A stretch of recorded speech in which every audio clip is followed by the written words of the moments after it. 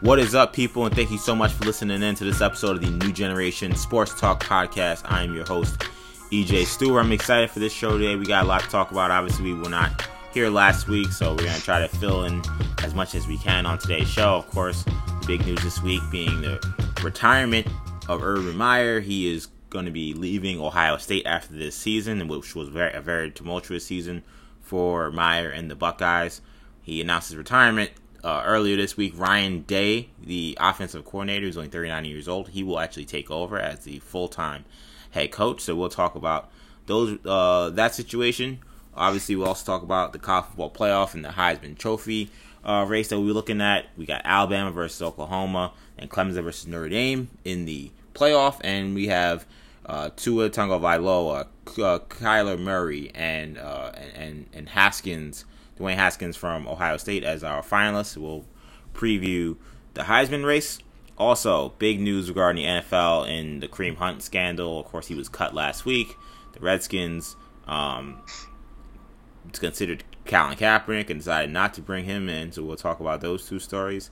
And we got an NBA story this week. I think a pretty interesting write-up this week by Rick Bucher talking about the Los Angeles Lakers as a destination, or maybe not so much a destination, with LeBron now in the fold. So plenty of stuff to get to. Of course, we got our Who's Flames, Who's Trash segment. We got NFL picks. We got Kendall's Court. All the good stuff happening.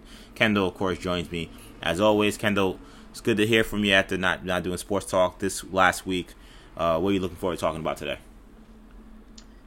Yeah, there's a lot of interesting stories this week, EJ. A lot of football.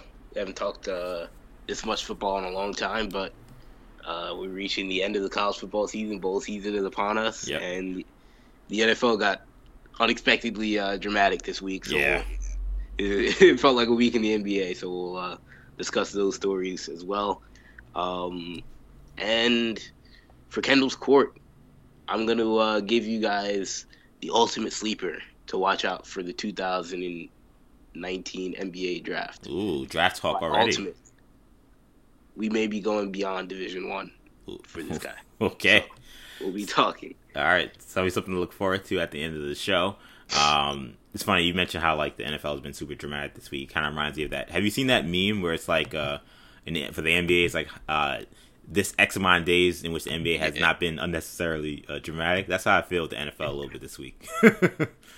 So let's talk before we get to that NFL drama. Let's begin with Urban Meyer. So like I said earlier, and somewhat a surprising move. Some of it was a little bit telegraphed later last week.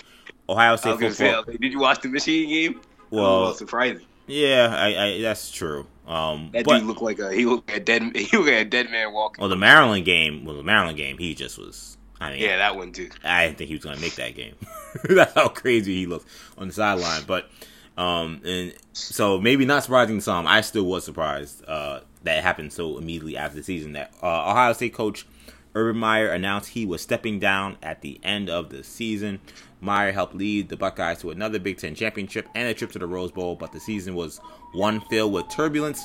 He was caught on Big Ten Media Day before the season lying about his knowledge of his assistant coach's alleged spousal abuse and was suspended for that situation.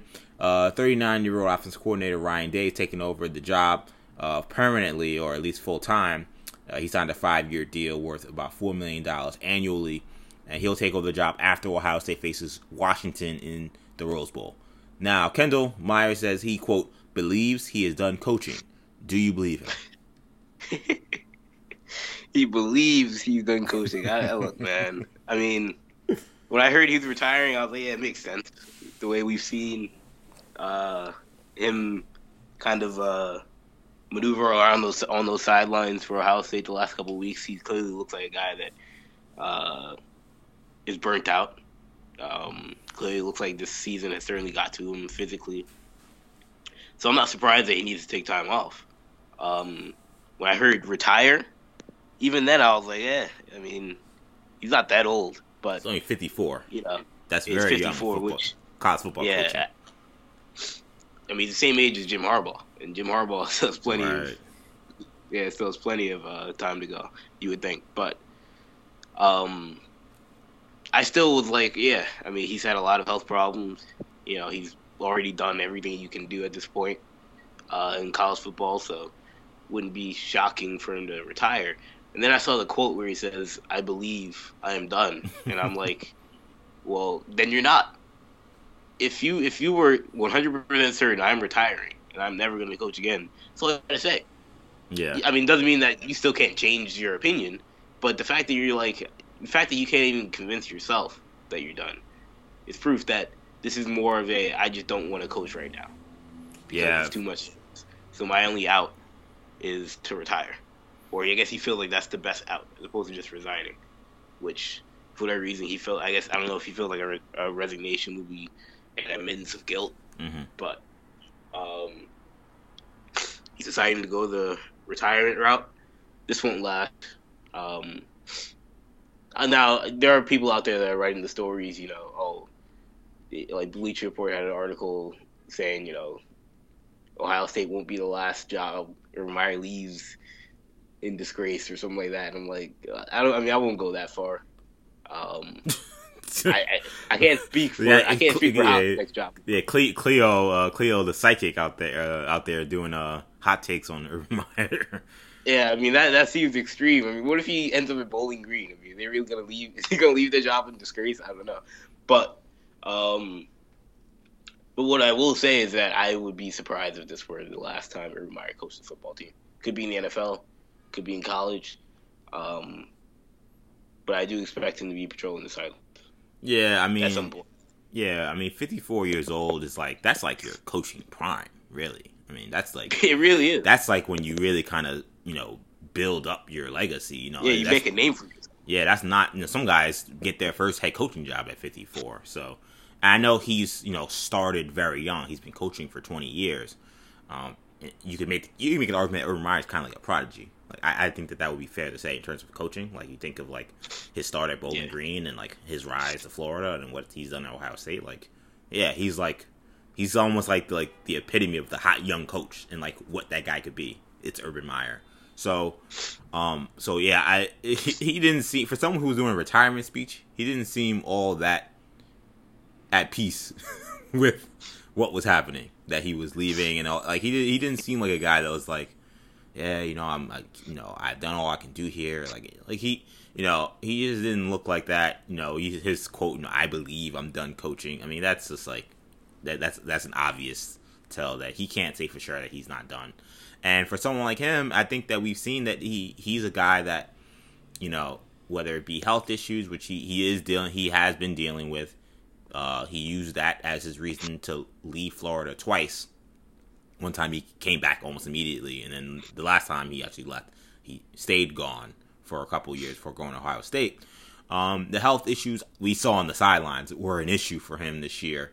But to me, coaching seems to be in Urban's blood, so I can't imagine he's staying away with good years left still in his career. In terms of the whole scandal he dealt with this season, I think that absolutely played a part in this. I think that we'd be remiss, or I think we'd be naive to think that, had that situation not happened, he wouldn't be coaching Ohio State next year. I almost would 100% guarantee you that if we'd never had that whole Zach Smith scandal, Urban Meyer would be coaching the Rose Bowl and on the recruiting trail getting ready for the 2019 season. So that played a part. So for me, it is what it is. I can't say I feel, super bad for Urban. He's had a great college football coaching career if this is the end. But I mean, how he handled that situation was was an embarrassment.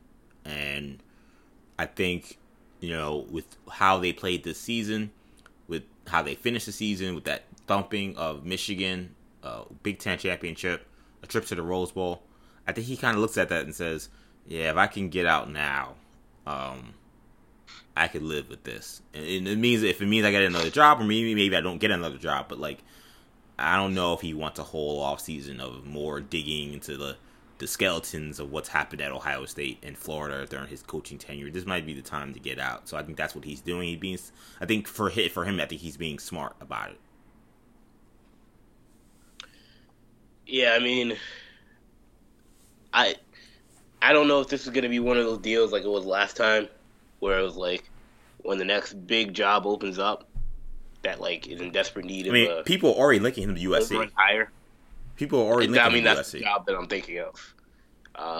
Where it's like USC will be open T minus at least 2 3 at the most. And that will certainly be enough time though for the timeline for Meyer to come back.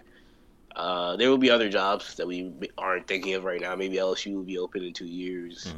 Mm-hmm. Maybe Texas will be open. I don't know what job it'll be. Although it'd be ironic if he ended up taking Tom Herman's job, given what was reported with that whole deal. But ultimately, though, on the other side of things, I don't know how I feel about. Well, I know how I feel about Ohio State hiring Ryan Day as his replacement. This screams Clay Helton 2.0. When USC replaced was it Ed Orgeron with Clay Helton, I screamed, "This is uninspiring. This will not work. He'll be gone in 5 years." And I mean, he's still there. I'll talk about USC later, but he's still there. Whether or not he should be is a whole nother conversation. But I can guarantee you that the fans and the USC faithful are not very pleased with the job Clay Helton has done there. And Ryan Day did a fine job earlier this year as interim. He's respected amongst the program. There was talk that he may be the coach in waiting earlier in the year, but if we're doing this, why didn't we hire Luke Fickell when Jim Tressel was ousted? Why? I mean, maybe Ryan Day's a better coach than Luke Fickell. I don't know. I mean, he was the interim coach for a while. I think he was the whole year. He was the interim coach, right? Yeah, he did the whole season. Right. I mean, Day only did like 3 games. So they saw a 6-5 or whatever they were season, and I mean, it was probably not the fairest thing, but they were like, "Oh, we're not moving on with Fickell." Yeah, I feel you. It's a little different, It's just like when you have a major job like Ohio State, I feel like it's important to go out and get a coach that like has cachet, And it's not like you have to have a coach that has cachet because the program has cachet in and of itself. So you need to have a great coach. But it seemed like they were so concerned with continuity when it's impossible to just replace a coach like Urban Meyer with continuity. When you try and do that, that's how you end up with Clay Helton. That's how you end up with, coaches where it's like this guy is just a watered down version of the legend that we're trying to replace. So that's where I'm like, Ohio State could have gone out and hired literally almost any coach in the country, with where their program is now. But I don't know. I guess Gene Smith really likes Ryan Day, thinks he can do the job. Maybe he can.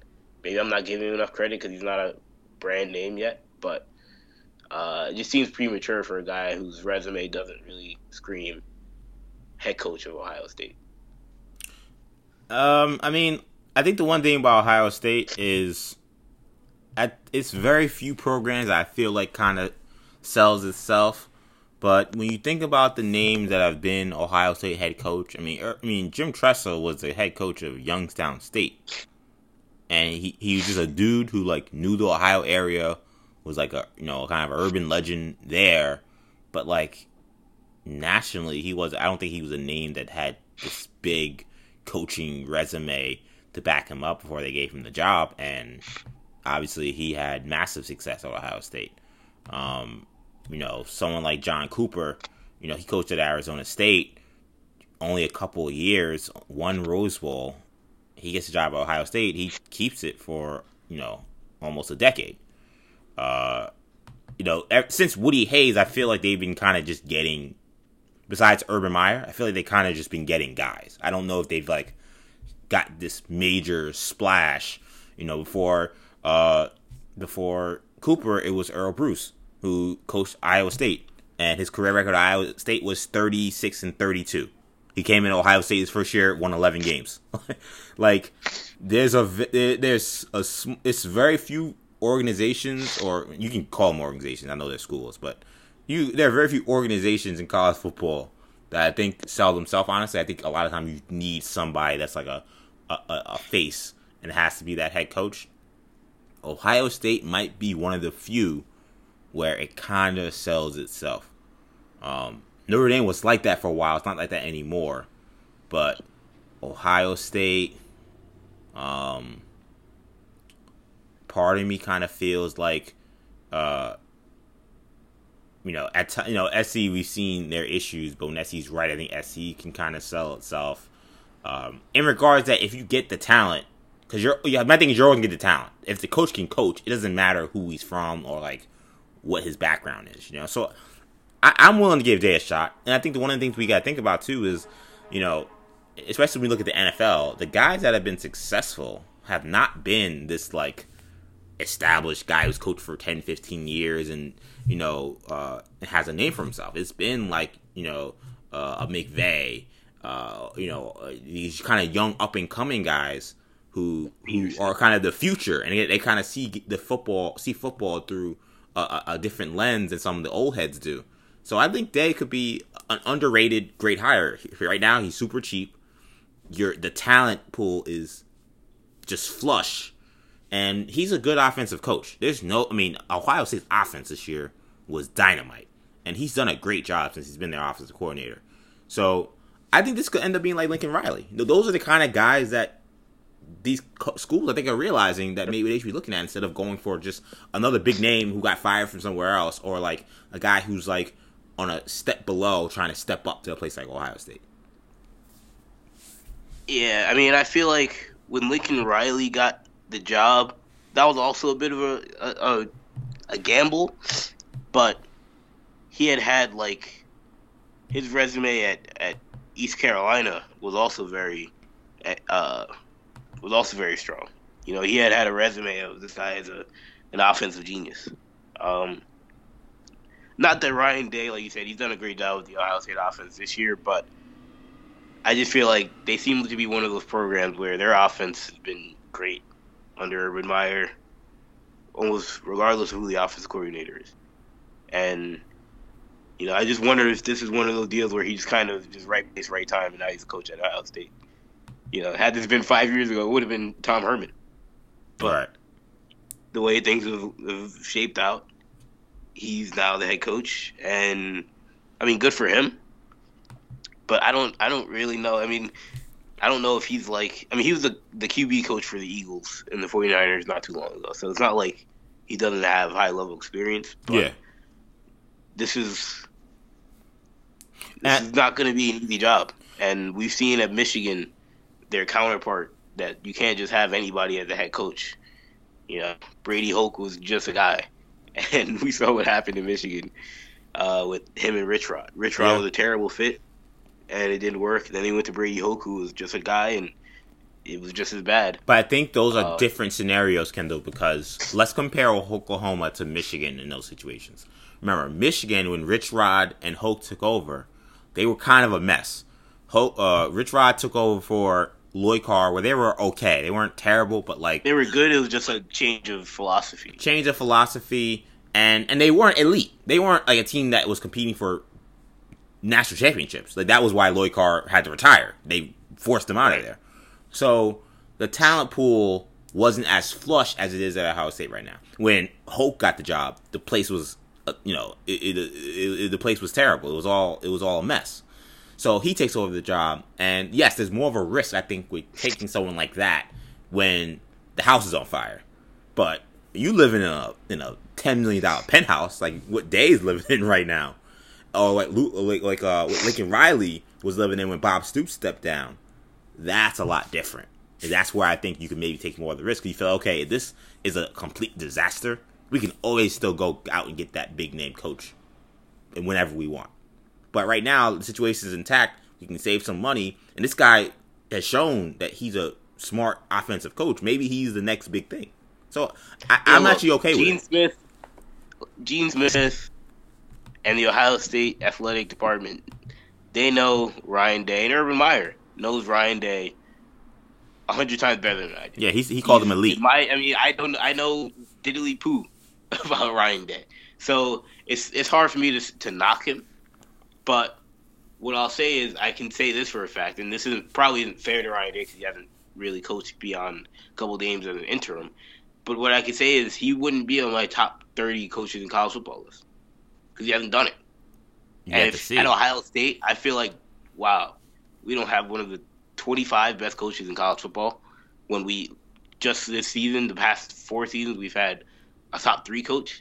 That's like, wow. So now we're going to have to really like, we're really like throwing it at the dartboard right now. I hear you, but Gene Smith in his press conference, he really stressed continuity. And that's why I keep going back to I feel like that's a winning strategy right there. We think about that, but continuity. Kendall, it's scary. Urban Meyer's, I don't know why they're so scared. Change at Ohio State. But Kendall, Urban Meyer's record at Ohio State is like ridiculous. Like, to me, like, this is one of the times where, like, oh yeah, I can understand wanting continuity. Like, let me lie on his record: 12-0, 12-2, 14-1, 12-1, 11-2. 12-2, 11-1. I mean, his record is ridiculous. Like, that's the kind of guy. Yeah, I would want to keep continuity. Now we got a guy who's going 8-8 8-5 every year, or 9-3 every year. That's a little different. But like, that is continuity you want to keep. So this is gonna go one of 2 ways. This is gonna go continuity, like Jim Harbaugh going to the NFL, and then David Shaw becoming the head coach. And David Shaw also kind of a no-name, and is now looked at as one of the 10, 15 best coaches in all of football. So that was great. But then you could also have, like, Chip Kelly going to the NFL. Then you hire Mark Helfrich, and it's like, well, we need continuity because we have this gimmick offense. And it works well for, like, a year or two because you have Chip's players. And then you realize, Mark Helfrich can't run a football program. He's just an offensive nerd. Right. So this is gonna go one of 2 ways. For Gene Smith's case, I would hope that it's the David Shaw route, or the Lincoln Riley route, like you mentioned. But I would also be concerned that this is because Mark Helfrich was also a guy that kind of didn't have much of a track record. He kind of was just a guy, but they gave him the job because they needed an offensive coordinator to run the offense. Yeah, that was a terrible mistake.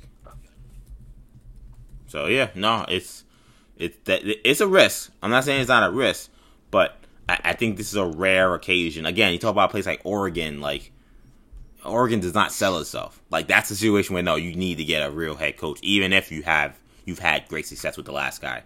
Like, Ohio State is a place that just kind of has sustained success. If you wanted to go that route, I could understand wanting to do that.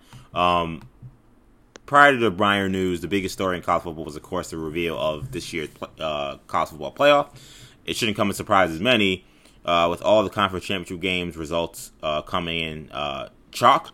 Alabama will face Oklahoma in a 1-4 matchup in the Orange Bowl. Notre Dame will take on Clemson in Dallas for the Cotton Bowl.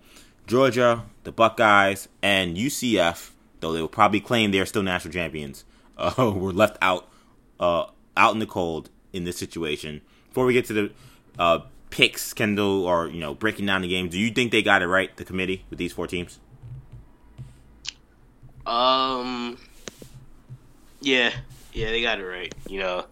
I wanna. There is that feeling of like you want controversy, you wanna be contrarian, but when you look at the 4 teams that got in, they all have basically done everything they've been asked to do over the last 5 to 6 weeks to get into the playoff. So what are we going to debate? I also understand that every other team outside of Georgia has also done what they've been asked to do to get into the playoffs. That includes UCF, Ohio State. But, it's why we need more than 4 teams. Right. We can't tell all these teams, just win out, control your own destiny. You control your own destiny, and then worry about yourself. Worry about what you're doing, and then Ohio State throttled Michigan. What more could they have done? They didn't dominate Northwestern, obviously, but they couldn't have looked more impressive than they did against Michigan. But Oklahoma beat Texas. So am I gonna not put Oklahoma in? So that's a deal. Georgia. I mean, I feel like Georgia. If there's any team that should be most upset with this format, it's Georgia. If we're being real, right? Like I can't put Georgia in the playoff, but if I'm being real, they're probably the second or third best team in the country. Yeah, I think there's no question that of all the teams in the country, they will always have the best chance to beat Alabama. Yeah, it's clear. Kirby Smart. Yeah, he knows how to draw up a game plan to have a shot to beat Alabama. He's done it 2 years in a row. But the other thing is that when you look at, yes, Georgia almost beat Alabama, and yes, Georgia lost. So it's like, that you would think that would eliminate them. If you're looking at it from Georgia's perspective, we went into this game. What were they ranked? Third going into the week, and they're facing an Alabama team that at this point we all assumed were juggernauts, unbeatable, unstoppable, and they beat them closer than they lost to them in a game closer than anybody could expect any team in the country to play Alabama to. They blew the game. They should have won. Yeah, they blew the game. They should have won the game, honestly. Yeah. And am I really going to penalize them for having to play Alabama only because they're in, or could they have said, "No, we're going to forfeit this week because we don't feel like playing"? Them? I mean, what do you want them to do? Yeah, it is kind of like they're a prisoner of the division system, the conference championship system. We happen to be in the same conference as Alabama, so we happen to play. I mean, Ohio State played nobody this week. Northwestern's a nice team, but obviously it's not Alabama. Same with Texas. Same with Pitt. All the teams that were in the playoff conversation. Even same with Memphis, with who UCF was playing. These teams were playing cupcakes compared to Alabama. Right. So am I gonna really? And Notre Dame didn't even play anybody this week. So am I really gonna penalize Georgia for having to play Alabama in a game when, I mean, outside of that one game that they lost, their resume is no worse, if not better, than all the teams that won this week. So it's tough, but at the same time, do I really want to see Georgia play Alabama for a second week in a row? No way. You had your shot. You missed. I mean, it sucks. Do I think that Oklahoma will do a better job? Unlikely, but it is what it is. Yeah, I mean, I hear you on the Georgia stuff. My sympathy for them can only go but so far, and part of it's kind of because of how they lost. I almost feel like maybe I'd feel differently had they they took them right to the goal line, like Andy Murray did a couple of years ago, or not a couple, maybe like 4 or 5 years ago at the SEC Championship game, and couldn't get in. Maybe I say, oh man, they were so close. That sucks. But for them to have the lead, be dominating the game, Tua get hurt, the backup come in, who you busted up last year in the national championship game. He comes in and busts you up, and shout out to Jalen Hurts. That was a big time performance, him coming off the bench. But you lose like that, to me, you had your shot, fam. You come at the king, you best not miss. And Georgia missed. And I look, you're right. They're a prisoner of circumstance. Oklahoma, Ohio State, Clemson, all these other teams, UCF, they didn't have the luxury they had the luxury of going into games where they were going to be heavily favored. Maybe Oklahoma is a little closer, but they were favored in that game still. And Georgia is in a situation where, look, you're in a conference with Alabama, and as long as you're in a conference with them, and as long as you have to play them in a conference championship game, you're almost always going to be doomed. You're almost always going to have a tough time getting in unless you beat them. And those other teams will never have to play a team that good. But it is what it is. I mean, at the end of the day, the SEC does get a lot of breaks when it comes to the benefit of the doubt and conference strength of schedule and what we think of them and what that means for the rankings. So it goes both ways. In terms of the teams that were there, I'm fine. I don't think Ohio State had a case for me. They looked terrible before they played against Michigan. And that Michigan game was great, but I'm sorry, Kendall. Michigan, fool's goal. A complete fool's goal. We didn't get to talk about them. They would have been trash for me last week. But,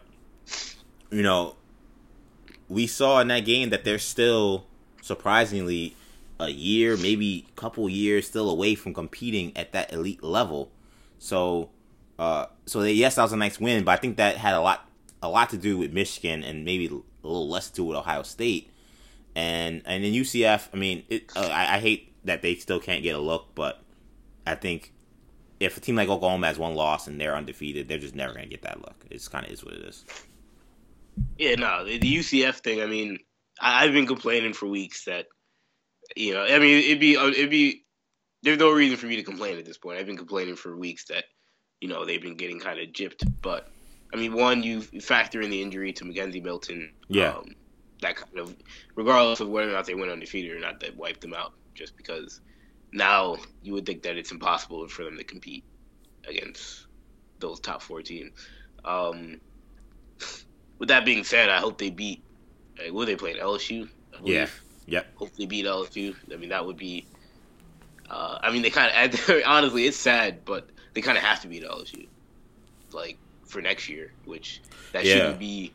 That shouldn't be the discussion of you have to win your bowl game this year if you want a shot to make the playoff. No, it's true though. But like they need that boost of like, oh yeah, we did 2 years. Are you really gonna keep us out now? Yeah, I mean before Milton's injury, the only reason why they were even in the discussion this year was because of the game they had in the bowl game last year.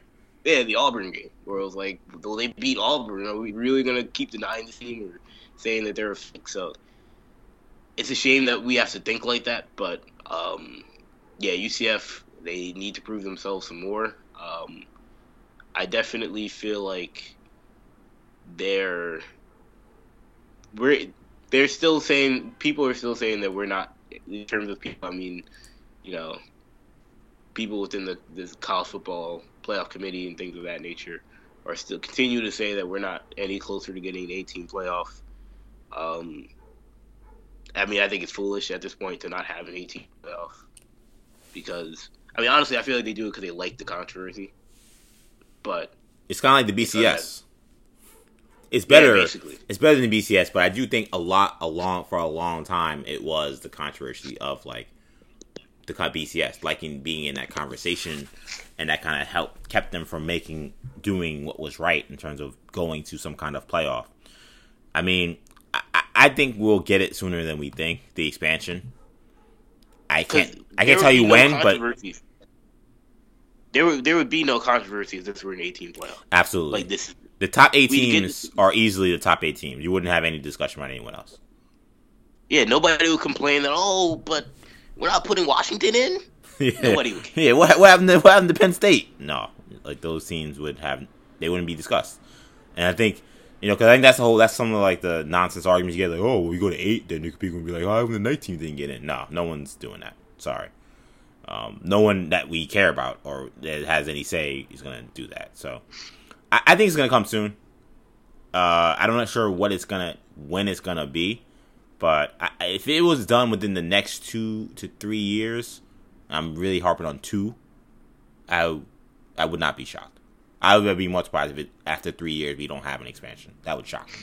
So, a little bit of temporary pain for this. I know maybe don't want to do picks yet because we'll probably do picks closer to the game.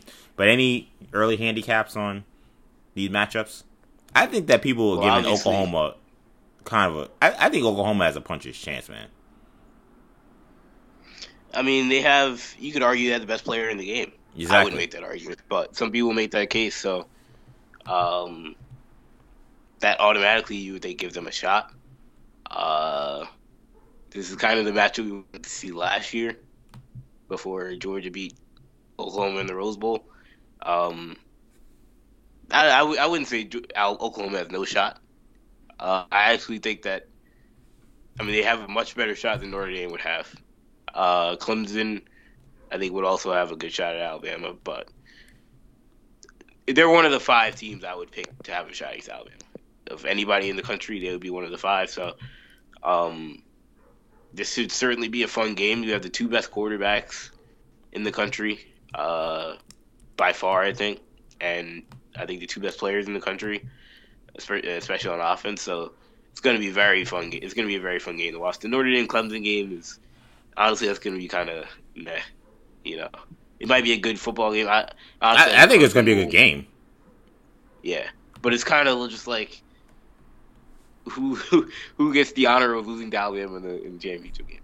You know, not to say that Clemson would have no shot, but I just feel like, especially Notre Dame, I feel like would have no shot against Alabama. I just don't have a good feel for Clemson this year because of the ACC being so terrible.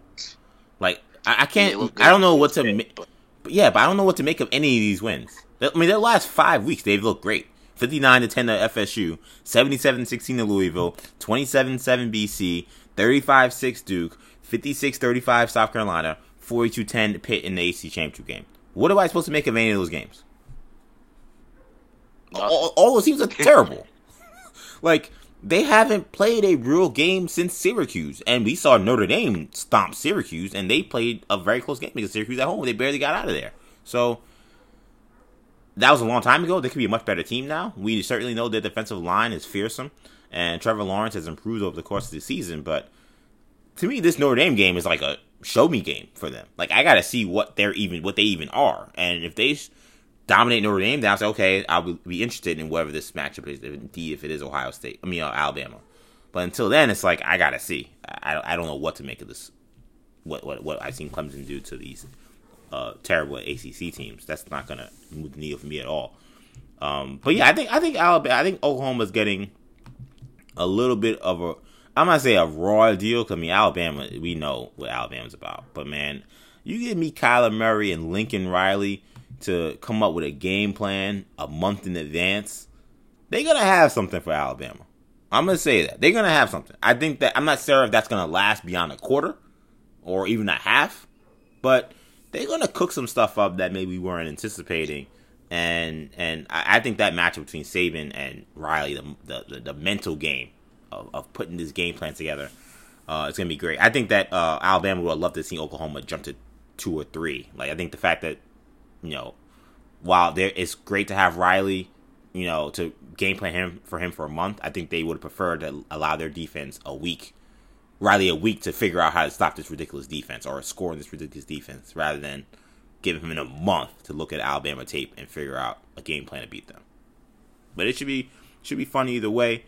Kendall, who you got in the Heisman? We got Haskins, we got Tua, we got Murray. Who's your pick?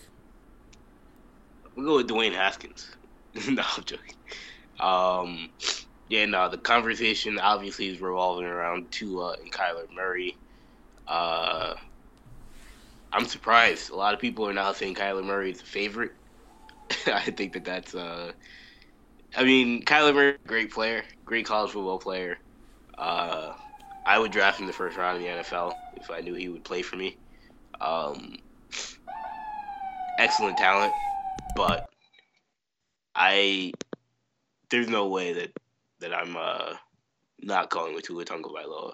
People want to talk about the stats. You want to say, look at the stats for Kyler Murray versus Tua. Well, I'm like, Tua didn't play in a fourth quarter for like 3 months, 2 months. So it's like, that's skewed. Yeah, Kyler Murray has more touchdowns or what have you, but obviously, if you cut you cut every game short because he's beating every team by 40 points. The stats aren't going to look good. If you want to talk about, Tua hasn't played as well the last couple of games. Of course, he's slowed down. Kyler Murray's played great down the stretch, but last time I checked, Alabama hasn't lost a game in that stretch. They're still undefeated. I don't know. The point of the game is to win, and they've done that, and Tua has played well in almost all of these games. And plus, he's been banged up a lot of the stretch as well. I don't see how Tua doesn't win the Heisman. He's literally done almost anything he can to win it. If they would have lost to Georgia, now we have a conversation. I still probably would have won to it, but now we have a real conversation. And it's not an indictment on Kyler Murray, and you can also make the case, well, if Kyler Murray were on Alabama and Tua were on Oklahoma, sure, but that's very, very hypothetical. I'm not going to base my Heisman decision based off of this guy was on this team, this guy was on the other. Who would be better or who would win? I don't know. But what I do know is with Tua on Alabama and Kyler Murray on Oklahoma, that's where these guys are. and I would say that Tua would be the guy for me.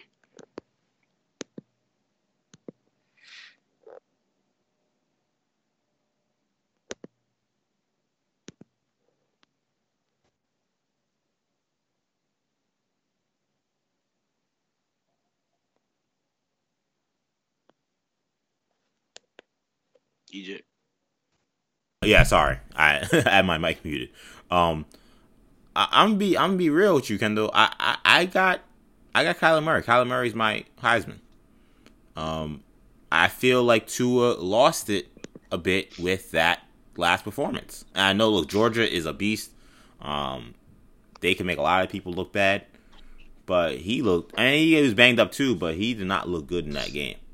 And I think we're just going on performances back and forth each week to week. I think they're pretty much even in terms of production, and I would argue that Murray was doing it under way more stress than Tua.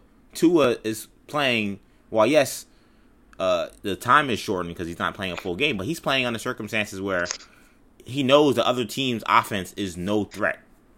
None of the other team's offenses can move the ball in Alabama. So you play a lot more free.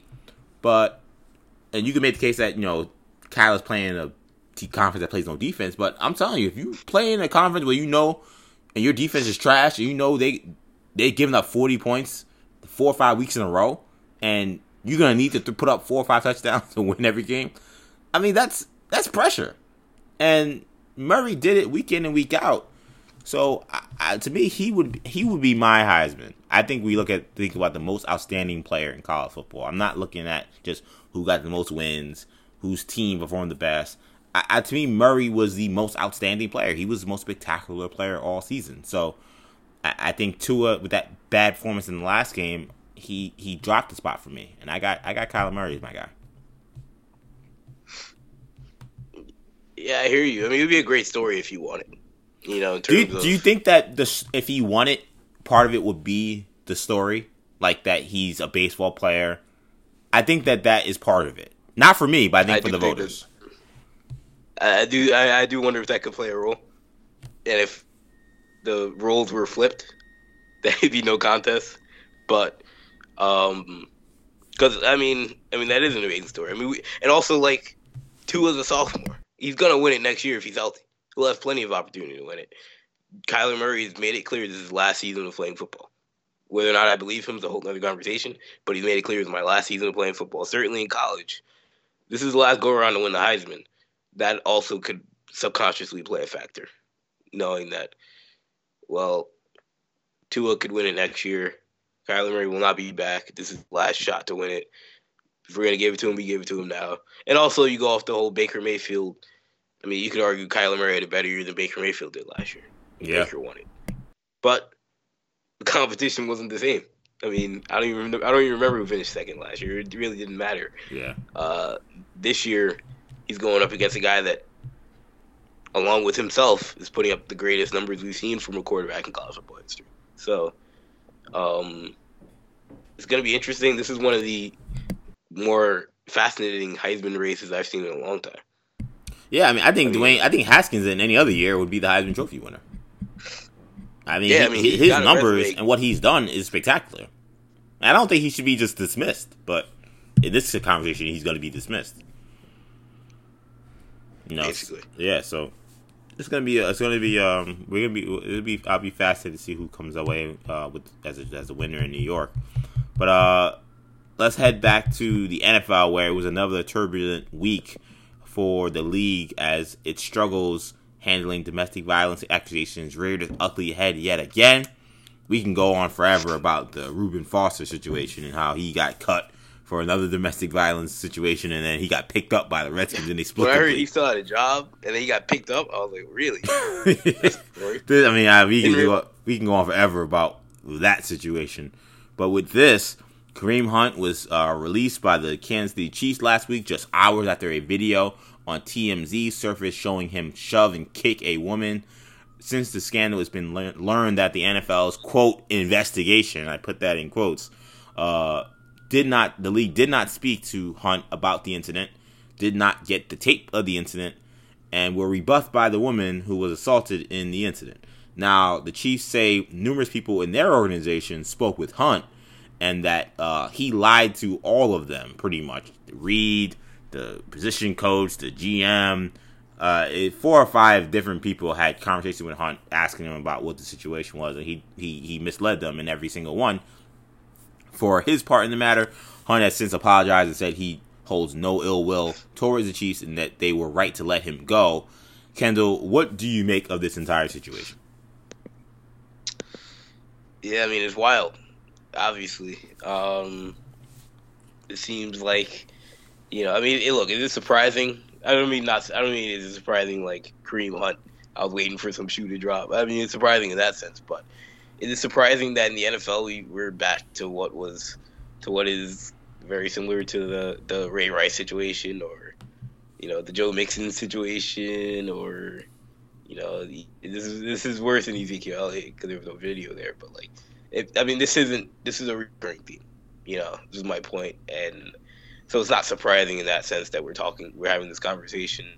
You're always kind of just waiting for which shoe is going to drop. This time it was Kareem Hunt. I am surprised that he was cut so quickly. I'm not. But you're not? No, the video, when there's video, these guys, they can't hide anymore. The NFL team, the NFL, they can't hide. And they have no choice. So do you think that means that we won't see Kareem Hunt again? Because then that's got to be the question. Definitely not. Kareem Hunt will have a job before Colin Kaepernick, and we'll talk about him in the next segment. But I agree with that. But for this season, they had to cut him. Didn't matter what their situation was. They got a chance to win a Super Bowl. He's having another great season. He's one of the best young players in the league. Didn't matter. You got to get rid of a guy when there's, in terms of their thinking, that there's footage. That's it. They all need to see, and they had to do what they had to do. Yeah. So I mean, it's just. I mean, like Kareem Hunt, there are a lot of parallels to the Ray Rice situation, but obviously the difference is that I think Kareem Hunt's a much better player than at this point in his career than Ray Rice was at that point of his career. So, and he's much younger, so there's a lot more years for Kareem Hunt to shake this situation off, for lack of a better term. So I agree. I think Kareem Hunt will be back. I think by next season he will be back. He'll serve some sort of suspension, whatever that may be. But, yeah, I mean, clearly the Chiefs acted quickly. You feel bad for the franchise. I mean, you don't feel that bad because they've known about this for a while. But, you feel bad for, like, the players that, they've played so well and and the fans who, they've had such an amazing season for this to kind of get included with this kind of drama late in the season is especially in this fashion is certainly unfortunate. But I mean, Kareem Hunt he'll be back in the league, and whatever team does that will be faced with a lot of questions. But this goes back to the same conversation we always have, like why because there was video of the situation did the Chiefs feel so compelled to take action when we knew about this a long time ago? Well, I think you're. And I mean, there are certain things that you can see on video that you can't see in a report or believe in a report or however way you want to phrase it. But now, and you could argue it both ways. You could argue it from Kareem Hunt's point of view and from, the women's point of view of really now you guys want to cut him, or Kareem Hunt's like, oh, now you guys are going to cut me because you saw the video. Either way, the Chiefs look bad because they feel like this sways their opinion in one way as if they didn't believe what was reported initially. Well, or they didn't feel what was reported initially was enough to cut him. Or they just felt people didn't care because there wasn't a video until now. Well, sadly, Ken, though, I think this kind of just goes into the same category as the plague of domestic violence in our country, in that see no evil, hear no evil, speak no evil. So you could have a report say something. I don't actually remember. I honestly don't remember like that report coming out that like this happened with him, which speaks also volumes that he had a police incident that it was reported and stuff, and I don't even remember this thing happening. But like you could see something in the report. I don't know how detailed it was because I don't even remember it. But like if you go to your home, you go to a homie and say what happened, and he says it didn't happen. It becomes a your bird versus their bird, and right now, the way society is, though I think we're changing, it's unfortunate. The society thing is, we just, we can't say who's right or who's wrong, and we kind of just, it's like a tie. Tie goes to the runner, he keeps his job. Like, they can't prove guilt, so we're just going to presume innocence, which is the court of law. Now, does that mean that should be the court of having a job? Or being recognized as and such, that's a whole nother conversation. But that's how the NFL teams have played it. Now, one thing I thought that was interesting, Kendall, was I watched a bunch of stuff on this situation. Apparently, the NFL teams are under the impression that the Chiefs started some kind of investigation, but that once the NFL got involved, their directive is that the team can no longer really be involved in the investigation, that they're kind of eliminated from the process. Now it's just a league matter, which brings me to the league. It's a little surprising that we have not heard anyone call for Roger Goodell to be fired over this. I'm a little surprised. I'm a little surprised by that. But then I think about it and I think of, okay, well, Roger Goodell could have been fired a dozen times since he's been the commissioner. Why hasn't he been fired? Why hasn't his feet been brought to the fire? Well, the only time he's really faced any adversity was last year during the whole anthem kneeling, sitting situation in which some owners did not want to renew his contract. Well, really Jerry Jones, but he tried to bring a cabal of owners to thwart his contract renewal. Why? Because the NFL's bottom line was being hurt. And it reminded me why Goodell is there. At the end of the day, the NFL and the league owners feel like Goodell has done a good enough job in protecting their bottom line, with the exception of last season. And that was the only time when he faced any kind of adversity in regards to his job. Because anybody who could look at this and say that this was handled competently is badly mistaken. I mean, this was a butcher job. A place like TMZ can get video of this incident, and you're an NFL, a multi-billion-dollar corporation, and you can't get video. You conduct a quote-unquote investigation, and you don't interview the women involved, the guy involved. You do almost no police kind of work, investigating kind of work. Like, and the reason why I say I don't know why he's not getting calls for his firing is because that shows this is not the first time where they've had these situations. Like, to me, like, if you're a good commissioner, like, you don't have these situations where videos are coming out months after you've done an investigation that are damning, that are putting a black eye on the league. You should have handled whatever the situation, whatever was appropriate for the situation, but you didn't do that because you didn't do a real investigation. So from that standpoint, if I was a league owner, I'd say, how does this even happen? But he's not going to be in danger because we as fans, we don't care enough about this. The NFL last season, there are a lot of reasons why the NFL, I thought, lost ratings and money. And it's documented. There are a lot of reasons, but for certain people's agendas, they did point to the anthem stuff, which had a factor. I think that there's no question that it was part of the factor, one way or the other. But when it comes to this, there's not going to be any pushback from fans. There's not going to be I'm not watching this league, or I'm not going to tune in, or not going to the game because the NFL can't seem to handle domestic violence seriously.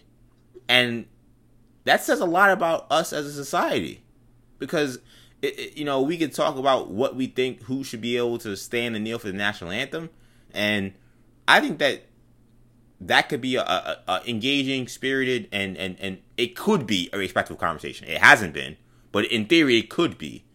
There's no gray area with the NFL not looking into abuse allegations when they have vowed to look into abuse allegations because how they handled it before.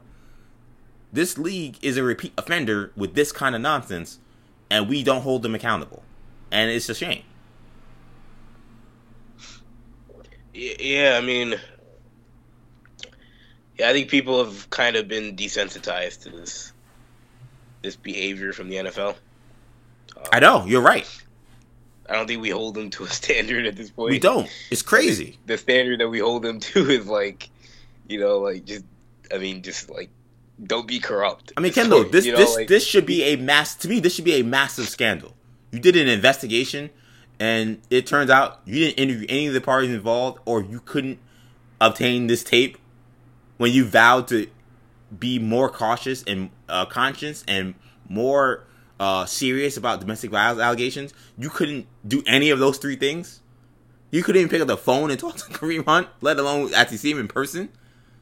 Like, that speaks to, I'ma bury my head in the sand and just hope this joint goes away, and then we can just get back to playing football. And like I said, if I was a league owner, it just, in terms of a moral compass and just like showing that I do care about women and domestic violence in this country, I would be like, get this dude the hell out of my league. And I'm talking about Roger Goodell. He's clearly incompetent when it comes to this situation, a very serious issue. But the NFL owners don't take this issue seriously because it doesn't hurt their bottom line at the end. But when they think that a guy kneeling hurts their bottom line, then Jerry Jones will say, well, we got to talk about bringing Goodell back. Really? That was their line where you had to talk about bringing Goodell back? Not Deflategate, not Spygate, not Spygate. What was the other one? Bountygate. Not the lockout.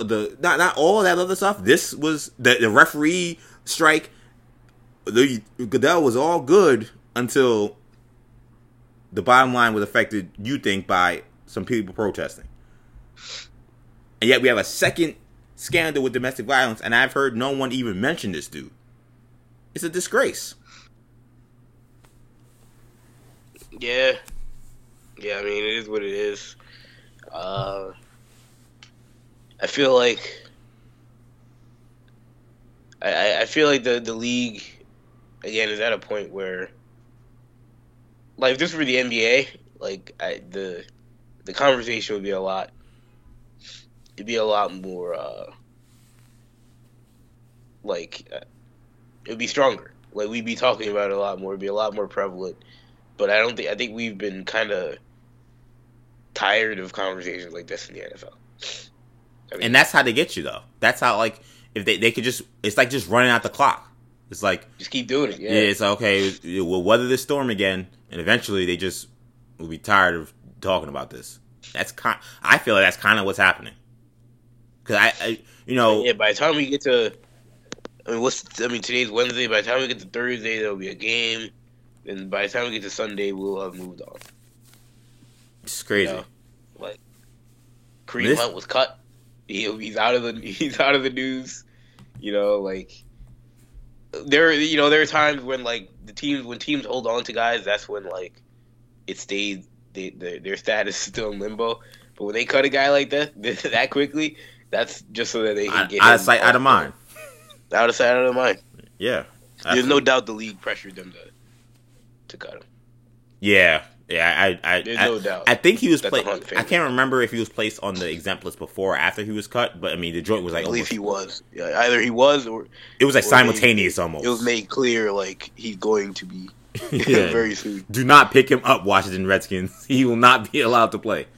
I don't know. I just, I get disappointed in seeing the NFL and the hypocrisy that they spew consistently, and it showing up this week with this, and the league being perfectly fine with Goodell's performance in this disaster of a situation, as far as I'm concerned. It's just a shame. But let's speaking of more debacles in the NFL, another day, another team in desperate need of a quarterback is passing on Colin Kaepernick. The Washington Redskins said they discussed the possibility of bringing in the former 49ers quarterback in after Colt McCoy broke his ankle on Monday Night Football, but despite Mark Sanchez being the only QB on the roster before today when they signed Josh Johnson. The Redskins elected not to sign Kaepernick.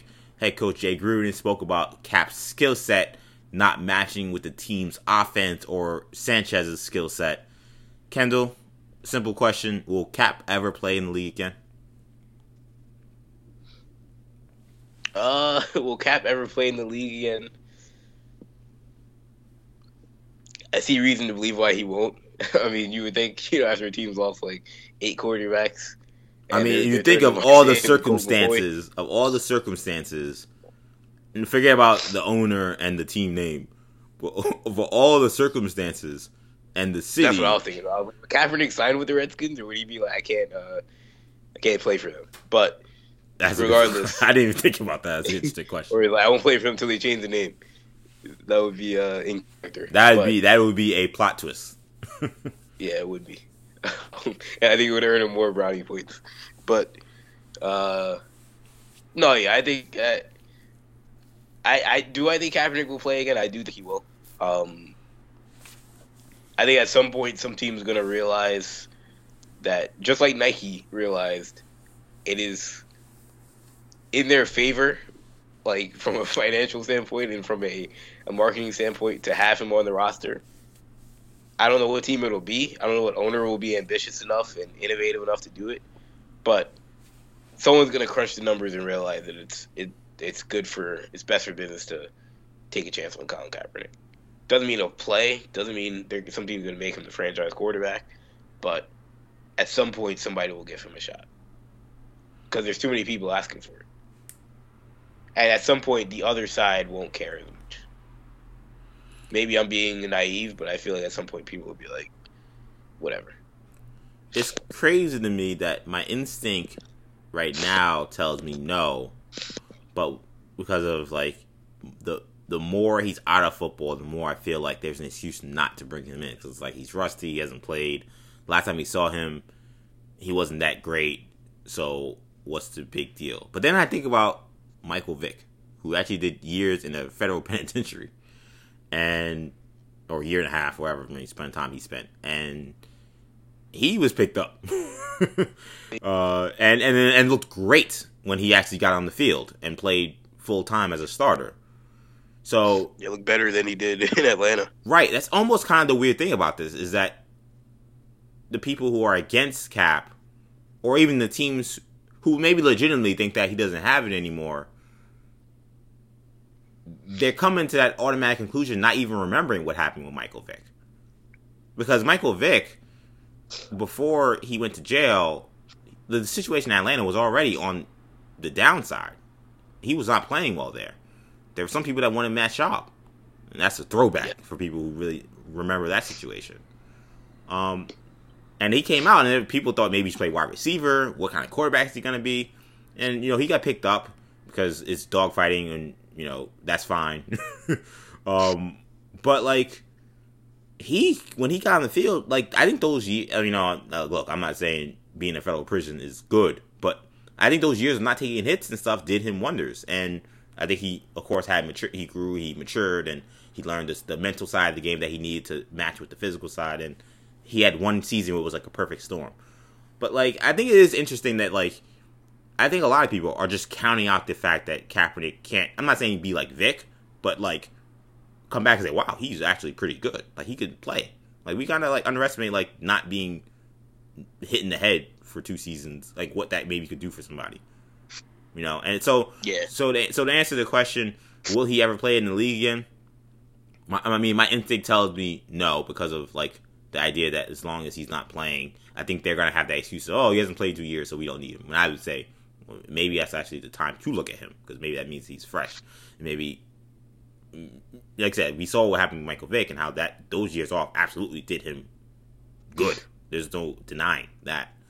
So, but yeah, this was ridiculous. I mean, for Jay Gruden to talk about, Kendall, I don't know if you saw on Twitter, Jay Gruden, of course, saying that Kaepernick didn't match the skill set and the playbook that they have. This dude on Twitter, I gotta shout him out. I can't remember what his name was, but this dude literally showed plays that Jay Gruden has run this season that he's taken from the stuff Jim Harbaugh was running with the 49ers verbatim.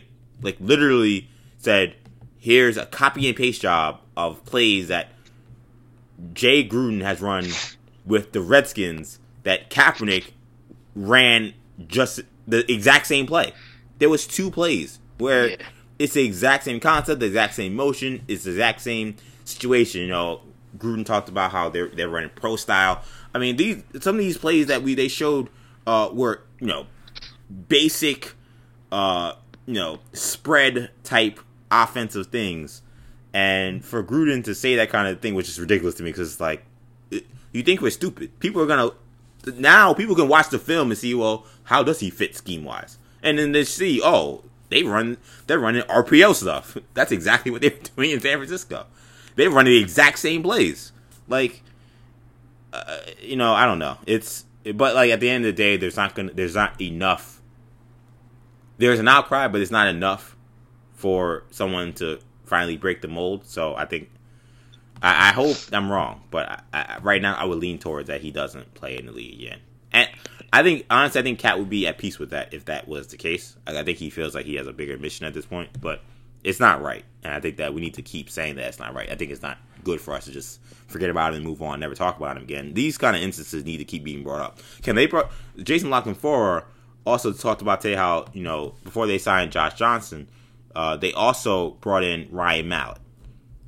Kendall, we talk about, you know, they always say, oh, you want your back quarterback to be low maintenance, you know, seen and not heard, not a problem child. Ryan Mallett, Kendall, was literally thrown off the team with the Texans. He couldn't make the team flight, and they threw him off the team. Ryan Lockton-Forer talked about how he was so bad in Baltimore that at times he derailed practice because he was so unprepared. This is a guy who's had massive off-the-field situations and issues with him. And they brought him in for a workout. Didn't even want to bring in someone like Colin Kaepernick. That just says a lot to me. And then you see the dudes that are getting jobs that he's not getting. I saw Jalen Rose say it, and I agree. He's going to win that collusion case. The evidence is too obvious. The joint would have to be fixed for him not to win. This example, right? Ryan Mallett, who was as big a problem child for a backup quarterback as anyone over the last decade, is getting workouts for Colin Kaepernick. And Ryan Mallett can't play. We actually seen him play. Kaepernick went to the Super Bowl. So I don't know. I just think it speaks to just how crazy the situation has gotten. But we gotta get sneaky in one basketball story, Kendall, before we do our Who's Flames, Who's Trash segment. I thought this was an interesting story.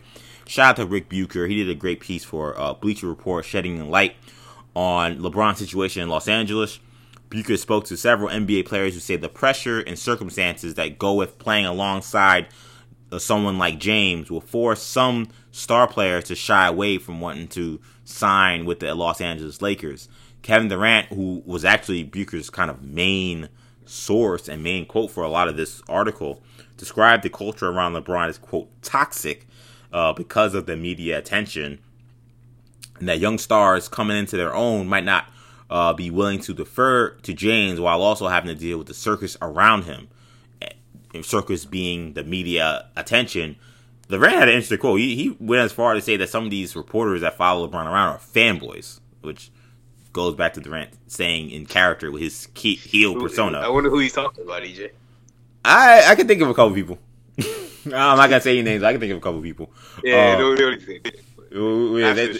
I got some names, but Durant also spoke about the need for other stars to drastically change their games in order to coexist with LeBron on the court, talking about how people saw what Love and Bosh had to do, and maybe that's not something they really want to do. One scout also said that some stars may be wary of, quote, adding to James's legacy as opposed to building one of their own.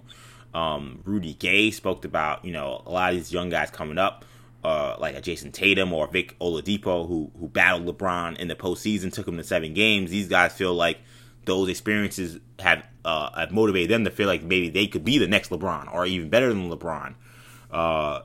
You know, Kyle Lowry spoke about the territory of being, you know, in a supporting cast where you're going to get a lot of the blame when things don't go well. So It was a pretty interesting article. Kawhi Leonard mentioned that for him, someone like LeBron James he doesn't look at with the same measuring stick because he played LeBron in the finals and they won. So he's like, so what do I have to prove with someone like LeBron James? So it just was a very interesting take because I think the assumption that when LeBron went to LA was that there was going to be this flood of stars that would eventually show up, and this article is really the first, flushed out, think piece suggesting that that might not be the case.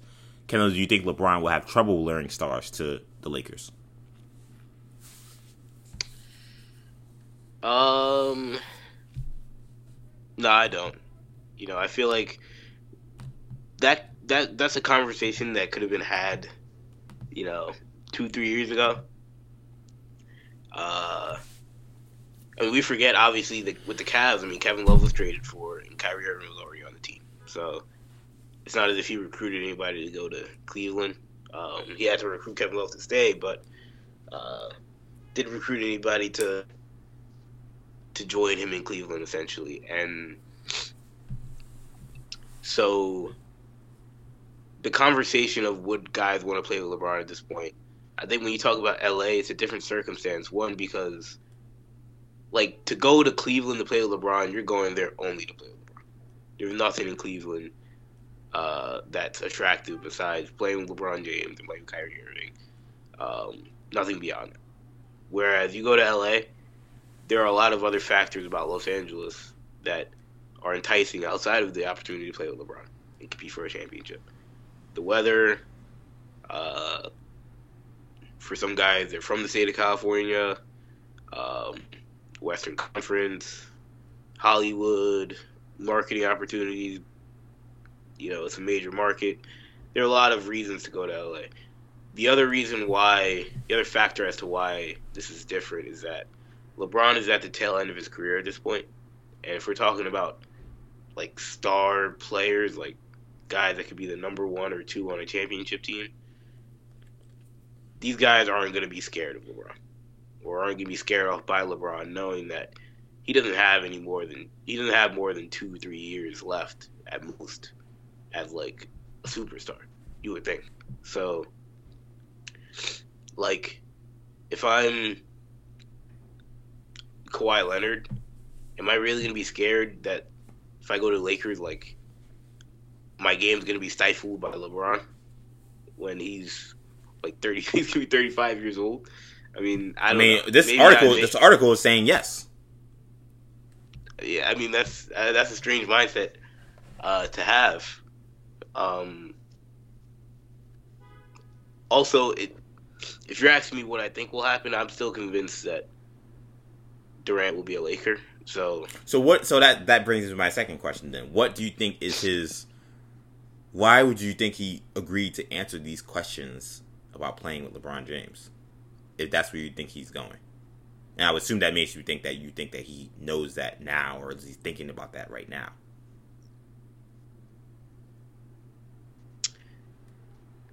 Yeah, I don't know we never know. We have this conversation every week. I don't know where Durant's head's really at, but he just seems like a guy that wants to play with LeBron. It makes you wonder if maybe he's priming himself up for the challenge. He knows it's tough, but that's something he wants to do. Either that, or because there are some people out there that feel like Durant's going to the Clippers or Durant's going to the Knicks. And maybe those people are right. Maybe he doesn't want to play with LeBron, and these are the telltale signs. But I'm not of that mindset, and so I don't know. It's an interesting conversation, but ultimately the Lakers won't strike out. I'd be shocked if they did, and I think it ends with them getting Kevin Durant. I think these are all smoke screens. I think this is gonna end up being kind of a moot point, because I think that whoever the Lakers get is a very good chance it will be via trade. I don't think Durant's going there. I just don't think he's going there. That would that would surprise me. I don't know. I just feel like that would just be crazy if he did that move. I mean, but Durant has shown that he's prone to, like, you know, letting his, like, anger with, like, the perception of him take over in the situations. And could he make an emotional decision? Say, you know what, like, LeBron's my friend. I'm tired of people just talking about, like, oh, I just went to a great team. So you know what? Screw it. I'm gonna, like, just mess with all y'all and just sign with LeBron. Like, he could do it. He's that petty and that vindictive. But that would be petty and vindictive even for him. And I do think that he does care about being the greatest.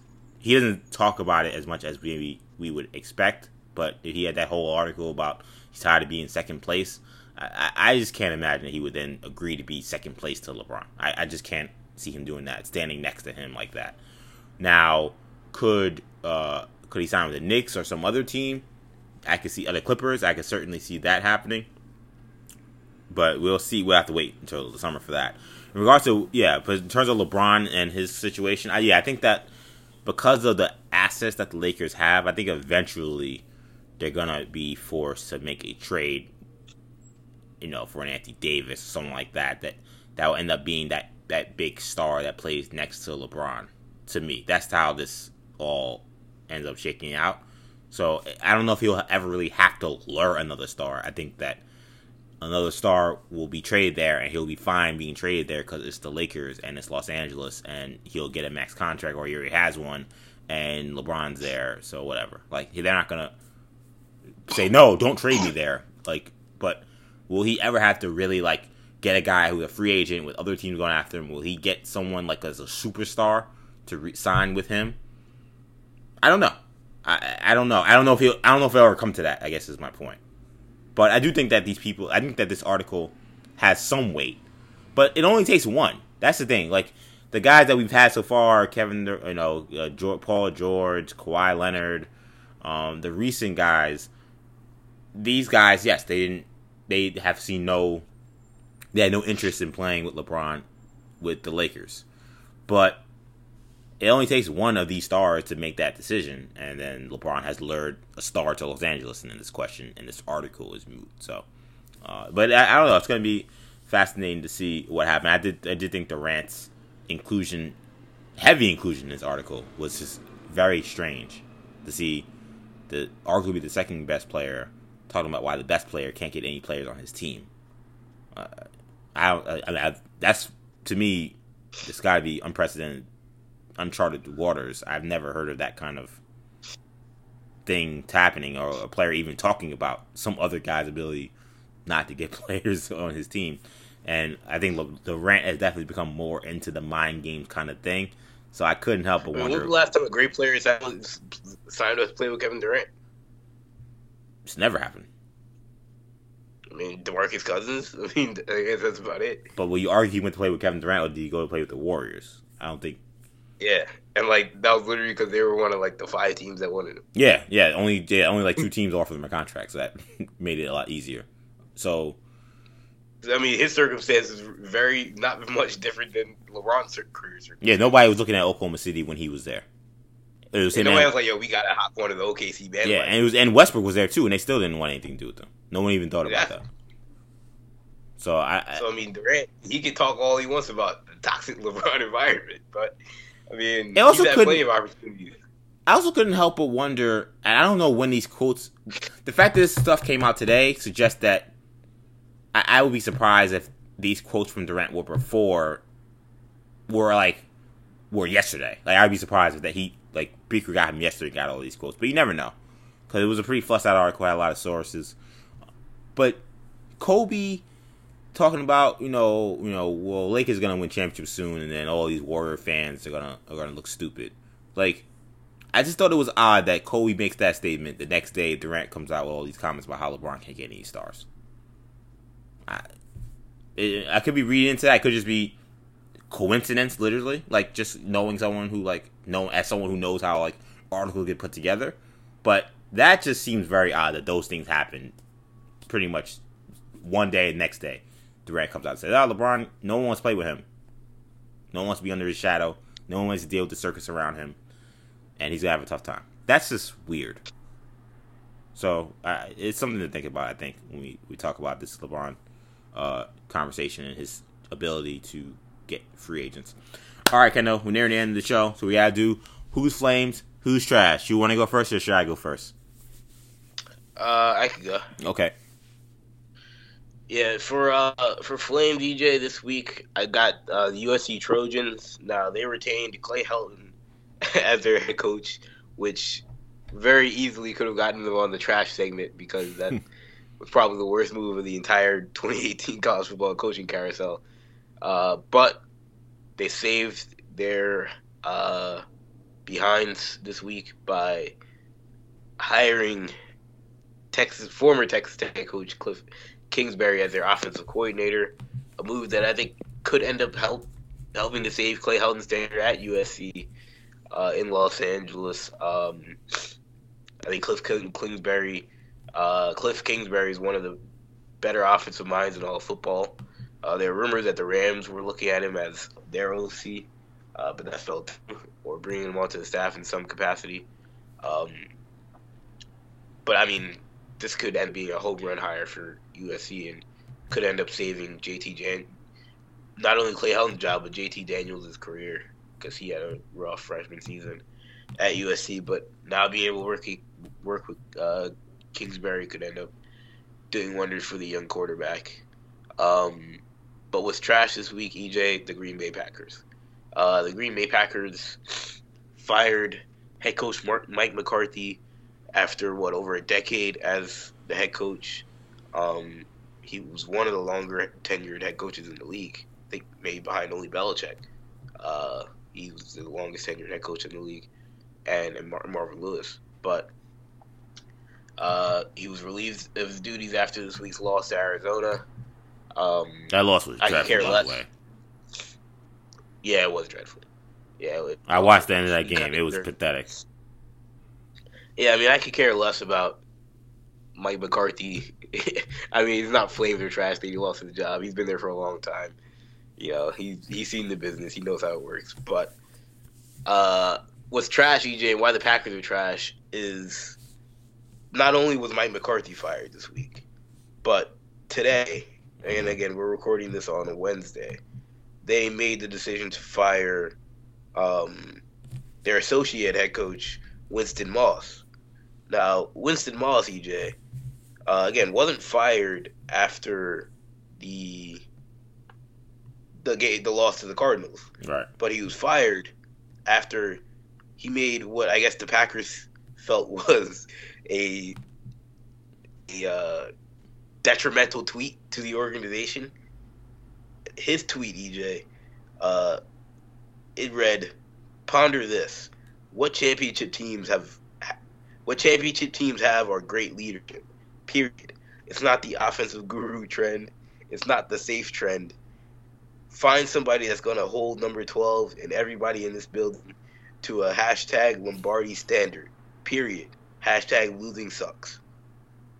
Hours after that tweet, EJ, Winston Moss was fired. Yeah, I'm pretty sure Aaron Rodgers probably had a conversation with somebody, and that dude was gone very quickly. What did my homie Winston Moss do to lose his job? When I heard he said some crazy stuff, he tweeted some stuff about Aaron Rodgers. I thought he was going to be like, how y'all going to fire McCarthy and not let go of the quarterback or something like that. All he said was we need to hold some guy that's going to hold. We need to hire somebody that's going to hold our quarterback to a high standard. Jeez. I don't know. It seems excessive. I don't know. Reading his tweets is funny to see him say this, and hours later be like, "The Packers informed me that they are letting me go." It's like, I didn't even know he tweeted that. Yeah, he tweeted that. He was like, "The Packers informed me that they're letting me go. Thanks, Twitter." And then that was it. That's the last we've heard from him. Yeah, I'm sure Aaron Rodgers had a conversation with somebody and be like, "Fam, we can't let this happen." So Moss was a fall guy. This thing's a mess. And we gotta start looking at the CEO Murphy in regards to Mark Murphy, how this is all went down. Thompson left, and the deterioration of the roster since Mark Murphy decided that he was going to really be like basically the general manager. Although they have a general manager now, Gutekunst, but this thing is a mess. I mean, like the associate coach is subtweeting Aaron Rodgers. Like this is not stuff I'd ever see from the Green Bay Packers. This is not stuff I see from the Jets or the Browns or one of these like the Raiders. You know, one of these more like loose cannon type teams. And I know you're saying that Cowboys. This thing was kind of benign. The Cowboys. I know it wasn't benign. I don't know. I think that had he just said we got to hold everybody accountable, maybe I wouldn't have an issue. But putting number 12, number 12, it's like, all right, well, you're singling out one person at least, and you're singling out the guy that you probably can never talk bad about. So, which maybe is his point, but at the same time, I don't think that means that you're gonna keep your job. So, yeah, and also Philbin's a control freak. We already know that about him. So, yeah. Whenever a new coach comes in, they're waiting for an excuse to fire or cut anybody. That's just like their MO in any sport. Like, you're a new coach, you gotta like make your statement and like show that you're the guy in charge. So, like, Winston Marsalis gave Philbin like his chance there. Like, I almost makes me wonder if it was fixed. So Philbin had something that he could stand on.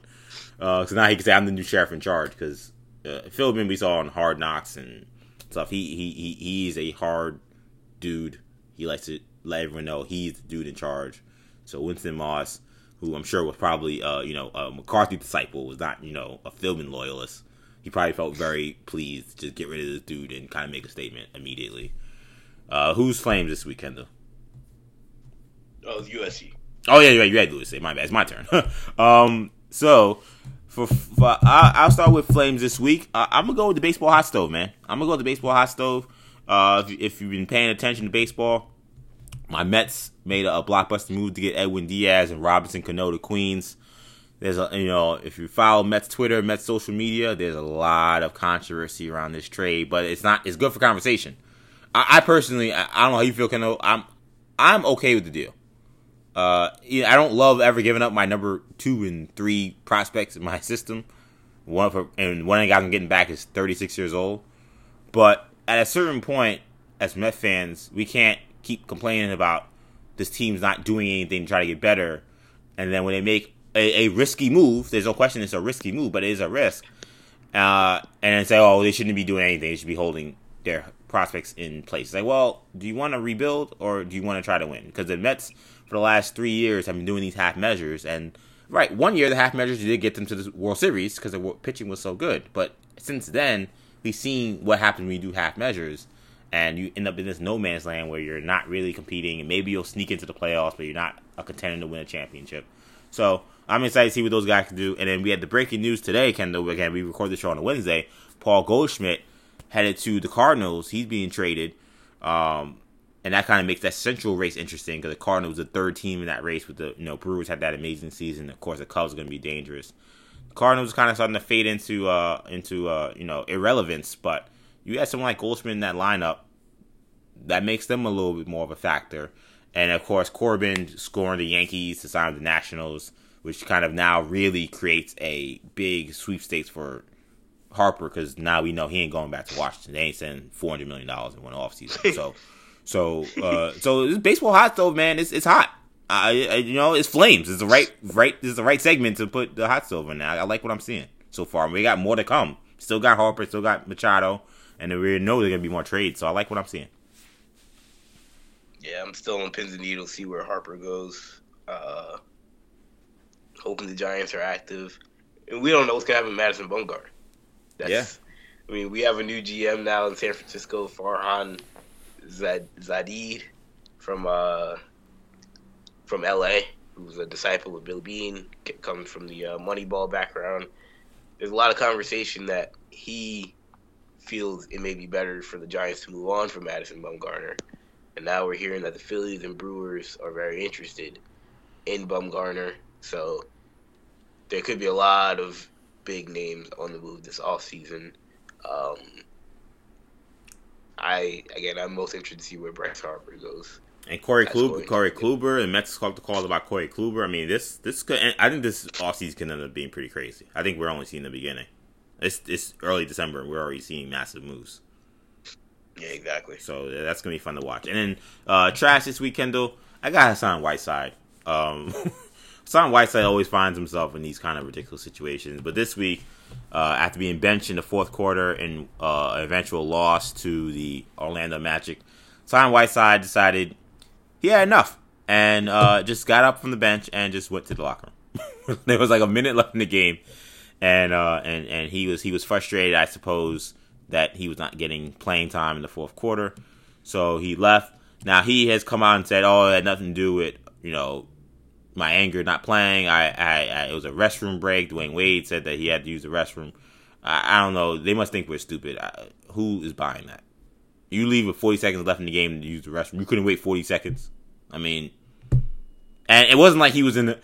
My thing is, if there's 40 seconds to go in the game, you're saying I gotta go in the locker room and not come back out because I have to use the restroom. You gotta be sprinting in the locker room. This dude took a slow stroll right in front of Eric Spoelstra, right in front of the Heat bench, and slowly walked to the back of the locker room. That dude, I mean, Spoelstra said it's unacceptable and it's going to be handled internally, but I don't know. I feel like he's one of those dudes that I think we're always going to kind of wonder, what would have happened if he ever would have really got it? We've seen the potential. We've seen the shot blocking. There's no question the guy as an all-star talent, and he shows it from night to night every now and then. But it's stuff like this that he's going to continue to get himself in, where you can't really ever rely on him to be a real star player. So for that, sorry, man. Hassan Whiteside, talented player, but you were trash this week, fam. Any thoughts on Whiteside, Kendall? Yeah, I mean, it's on Whiteside. It's tough because, I feel like we go through this cycle every 2 months with Whiteside. I know. Something crazy. He could be the trash segment every month. He's doing something every month where he could be in this segment. Yeah, exactly. And it's and then, the Heat will be like, he's on the trade block. We're actively trying to find a team for us on Whiteside. And then, next week he's going to get 8 blocks. Yeah, exactly. It's going to be why isn't he in the All-Star game? Right. So this is the normal cycle with Hassan Whiteside. I don't know if it'll ever change. At this point, I thought, and I guess I'm the fool, but I thought last time we went through this that we were at the end. He was playing great. I forget when. Again, it's a cycle. It's every 3 months he goes on a stretch where he looks amazing. And the last time he was on that stretch, I was I think we finally hit a point where Hassan Whiteside matured, where he may not ever be a superstar, but he's going to consistently be a top 8 center in the league. And again, we're back to this nonsense. So yeah, it's one of those deals where we are with Hassan Whiteside. You just got to take the good with the bad at this point. Yeah, I mean, he's still having a good year and put up decent numbers, but I think the fact that he's kind of plateaued as a player also kind of speaks to this kind of nonsense. Okay, let's do quick picks real quick before we get out of here. So, Ravens at Chiefs. Lamar Jackson is undefeated, but he's got a bigger task in trying to keep up with the Chiefs' offense. Of course, they don't have Kareem Hunt, but there's still a big problem. And taking that show on the road in Kansas City is not the same as playing the sorry Falcons and whoever they played the week before. So, Ravens, Chiefs, Kendall, who you got? I think the Chiefs rally around this Kareem Hunt situation. I don't think this will be an easy game. I think the Ravens defense is really good. They're the best in the league. Yeah. I think the Ravens will have something for the Chiefs, but I think the Chiefs win in a tight win by a touchdown. I'm gonna pick the Ravens. Wow. I think that the Ravens gotta have it, and they know they're kind of just in that every week is a playoff game kind of mode. They're riding high. I think they believe in Lamar, and I'm picking them because I think the Ravens defense, they have the recipe to kind of win a game like this, with the Chiefs coming off this kind of weird situation with Hunt. The Ravens can run the football. They play good defense. You only need a couple of bad plays for the Chiefs, a turnover here. We've seen Mahomes sometimes get loose with the ball, and maybe a ball possession kind of game. And next thing you know, you're up, 16-13, 16, 17-16 in the fourth quarter, and maybe you need one stop to get off the field to win. I think that this could be a massive upset, and I think the Baltimore Ravens smell blood too, because the Steelers, who look like they had a stranglehold of this division, you lost 2 in a row now. They're tied in the win column, and this is now a sprint to the division. The Ravens can still get the division, so this is a huge game. I think that they have the motivation. The Chiefs right now, while they're also in a tough race with the Chargers, I don't know if they feel the same urgency the Ravens will have this week. I'm gonna ride that Ravens defense, and I'm gonna say that they pull off a big upset this week. Rams at Bears. Rams, of course, still riding high as they won the division this week. They clinched it. Meanwhile, the Bears had one of the weirdest games I saw all weekend against the Giants, where they looked like they were dead in the water. They scored late, and then Odell Beckham didn't want to pick up an onside kick, and then complained about people saying he doesn't play hard.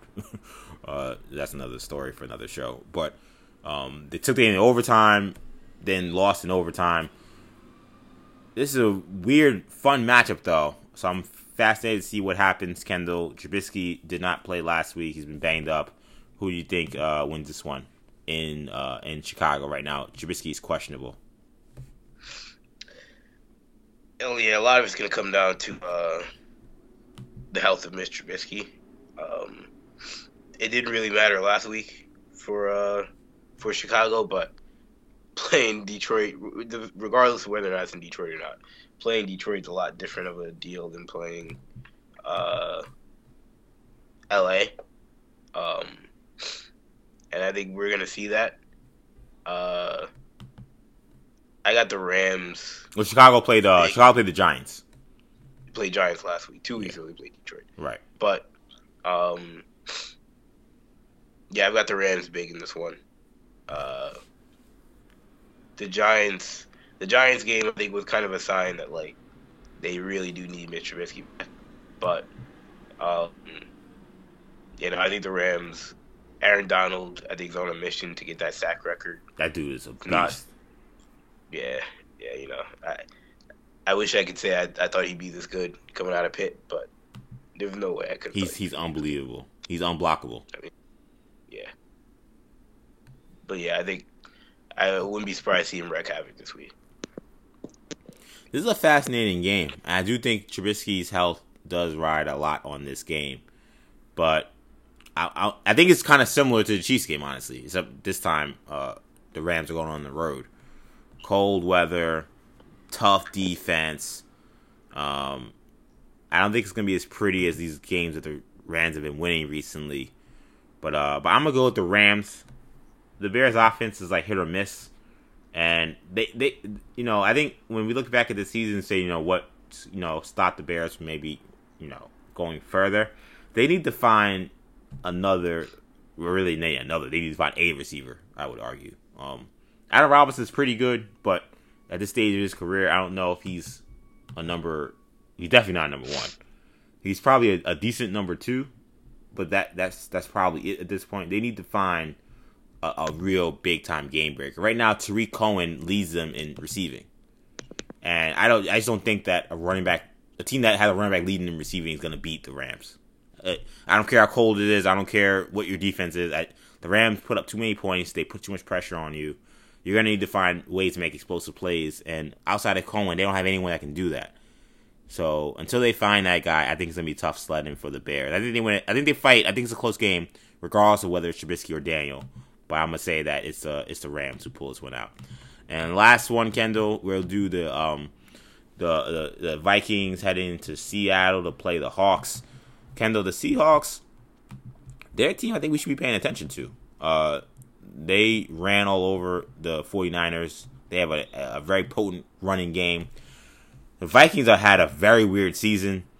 They've been just really up and down. They win, lose. You really don't know what to make of them. And like you said, I agree. They're in a position where they can't afford to start losing really any more games that are toss-ups like this. And this is a big game, playoff implications. Of course, you're a big Vikings fan, so who you got here? Oh, man. I wish I could say I was confident. It's tough because I feel like we looked really good against Green Bay. But now I don't everyone's think looking we good looked against Green bad Bay. against New England. What happened? But now everyone's looking good against Green Bay. Yeah, honestly.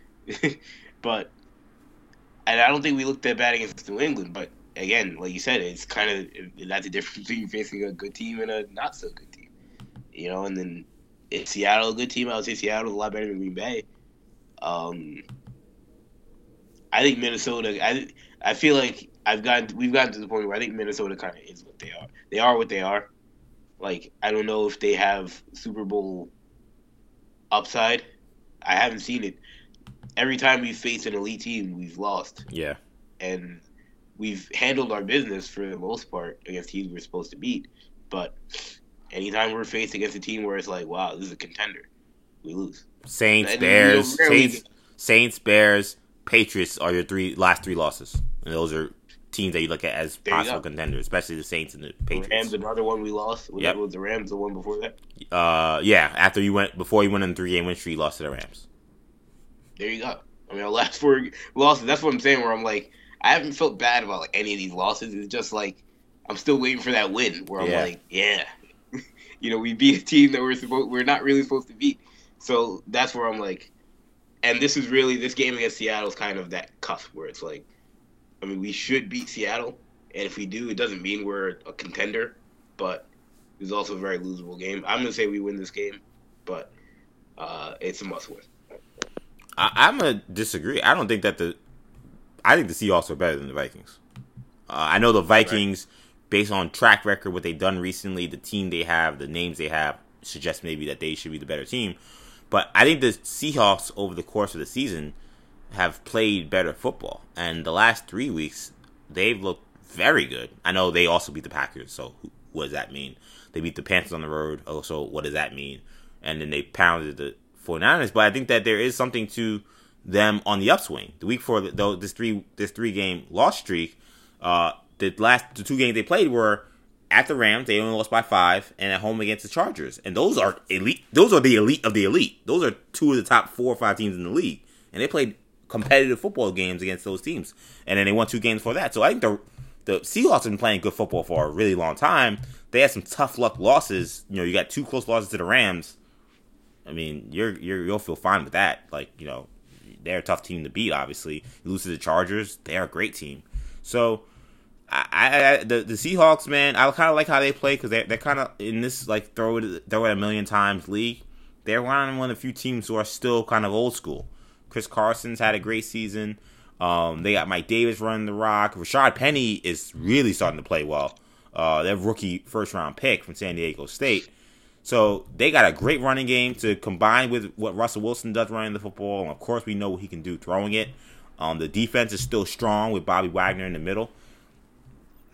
The Seahawks are a team to look at. I'm telling you, because the way this conference is shaping up, we talked about the Vikings struggling. We know that the Panthers right now are in a complete tailspin. You start to see who's coming out of the NFC, who can challenge the NFC, except for the Rams. I don't know who the next team is, and so I'm not gonna. Besides the Saints, I don't know who that next team is. So, if you look at teams who could be dangerous in the playoffs, I think Seattle's a team to watch. I think they make a statement on Sunday night. So I got the Seahawks winning. I got them winning convincingly too. I think that this is a statement game. Kendall, we're at Kendall's court. We're at the end of the show. What we got this week?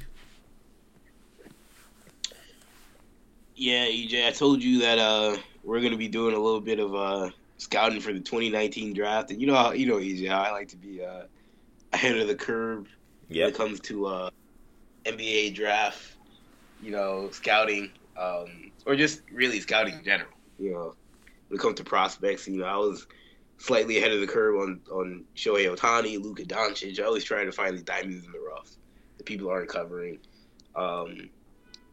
This time, EJ, we're going to Division II college basketball. Wow. Okay. We're going to Point Loma Nazarene College. Where that is, I would have no clue. I believe it's in San Diego. And a kid named... No, it's not in San Diego. I don't know where it is. But regardless... What's the school called? What happened? What's the school called? Point Loma Nazarene.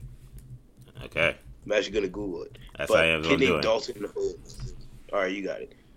A kid named Dalton Holmes who has sort of burst onto the scene and is now on the radar of NBA scouts. An article was written on him earlier this week on ESPN.com by Mike Schmitz of Draft Express. He's 6'8" forward. Apparently he's been training with Gordon Hayward in the offseason. I decided, I was like, all right, Division II prospect that in December is on the radar of NBA scouts. I should probably watch some film to see if this is like a fluke or not. So I put on the film, and this kid is certainly an NBA player. Like, he's like his Division II guys, though. You have to take that into consideration. But like, he looks like Gordon Hayward. Like, now I see why he was training with Gordon Hayward, because he plays nearly exactly the same as Gordon Hayward does. I think he's only a junior. He's 22 years old. So part of me is like, I kind of want him to transfer to a Division I school. I mean, he could do it. They're talking about the NBA, and do that for a year. But I mean, as like a selfish scout that would hate for an NBA team to take a chance on him without knowing how he could do against higher competition. But he looks like a guy that I would think about taking in the first round. What year is talking about second round. What year is he? He's a 22-year-old junior. Okay. I'm looking at this kid now. I'm just looking at his. I mean, this would be unprecedented, or not unprecedented, but I can't remember the last time a Division II guy was taken in the first round. And you think there's a chance he could be taken in the first round? I don't. Right now, the talk is second round. Okay. Right now, the talk is second round. He looks like a first round pick to me, like on film. Now again, the only tape I've seen of him against Division I competition. Apparently, he went to Western Washington University prior, and they played against Washington, and Markelle Fultz was there. And there's a video of him dunking on Markelle Fultz. So he's gonna be the Jordan Crawford the next Jordan Crawford. He showed him dunking on LeBron, and then he became like an urban legend. Yeah, I don't know if dunking on Markelle Fultz is even impressive anymore. It was at one point. It was like, he dunked on the number one pick. Yeah, I was like, he dunked on the biggest bust in the last 5 years. Yeah, so I don't know. I mean, if you watch the film, you'll see that this kid. You can see why people look at him and say this kid could be an NBA prospect, because it's not every day that we talk about a Division II player again in November or in December as an NBA prospect. A lot of times you'll see like a week before the draft, some random name comes up. I'll watch the film on this kid. I mean, this is after like 5 games. People are like sold. Yeah, this kid is absolutely an NBA player. I was like,